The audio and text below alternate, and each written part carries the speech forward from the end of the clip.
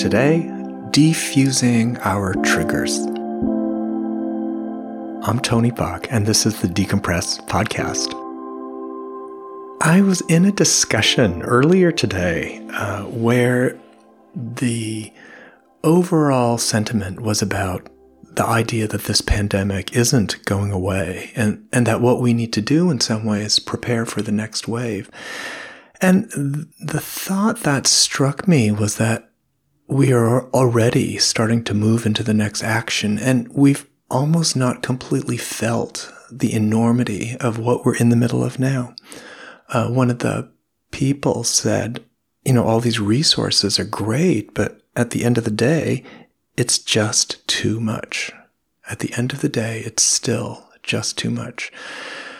And for that reason, I wanted to spend a few moments today as you wind down to go home, just touching in a small way the enormity of what we're dealing with, because there is a sense in which we are in the middle of something that is so big, so complicated, and so brutal that it's hard to find our bearings. And that natural disaster is being compounded, of course, by the actions of many of our leaders who are making decisions based on other considerations.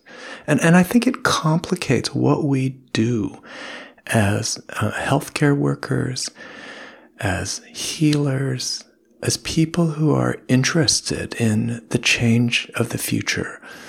We are, in many ways, creating the future right now, every day, with our actions. And yet, our actions can be the most powerful when they are informed by our deep sentiments. So, if you could bring to mind one of the situations that pained you today, not in detail, but just to touch into it. It might be the patient who told you they had come to the clinic 3 times and been turned away for a test and now were being admitted. It might be an undocumented patient who has nowhere to go and no place that will receive him. It might be a healthcare worker that was told a month ago she was an essential employee and today is being told that she's going to be furloughed. If you just touch in to the enormity of that, where does that happen in your body? Is it a tightness in the chest? Is it an unwillingness to take a really deep breath? Is it kind of a frozen feeling in the face, like you can't let on what you're really experiencing inside? Just notice whatever your habitual reaction is, and see if in the next couple of minutes you can allow that to soften just a little bit, 5%. Because going in that direction, moving towards it, and whatever tendency that represents, can help you find a way to release it from a somatic perspective. So if you tend to brace yourself, that's my own tendency, can you exaggerate that a little bit just for a moment and then breathe?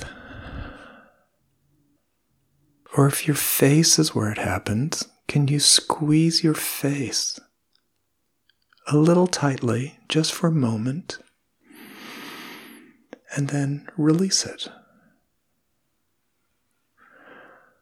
Or if you find yourself really stiff in the back, can you brace that back for a moment? And then as you breathe, release it. And allow the breath to soften you as you inhale on 1 and exhale 1, 2, 3. And inhale the sadness, the suffering, the injustice. And exhale. Release. Inhale. The suffering. Exhale. Soften. Inhale. Calm the body and mind. And exhale. Smile.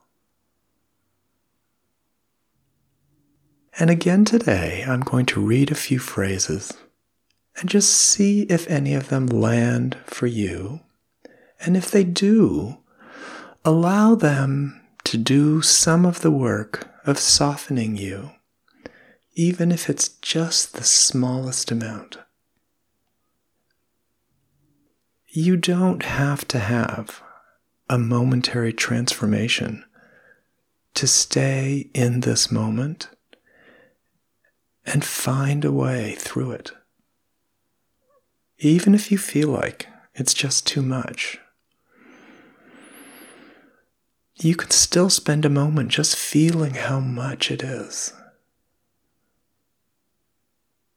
May I find the inner resources to be present for all that I am witnessing, the sorrow, the grief, the injustice. May I find the inner resources to be present for everything I am witnessing. Sorrow, grief, injustice. May I accept and feel the pain of being a witness, knowing that it does not make me inadequate, imperfect, or weak. May I accept the pain of being a witness, knowing that it does not make me inadequate, imperfect, or weak. May I see my own suffering with compassion, even as I recognize my privilege. May I see my own suffering with compassion, even as I recognize my privilege. May I accept the ferocity of my fury to the greed, hatred, and delusion I see, so that I can eventually understand what this experience truly means. May I accept the ferocity of my anger to the greed, hatred, and delusion I see, so that I can eventually understand what this experience truly means. Breathe into these phrases and into your body for just another moment.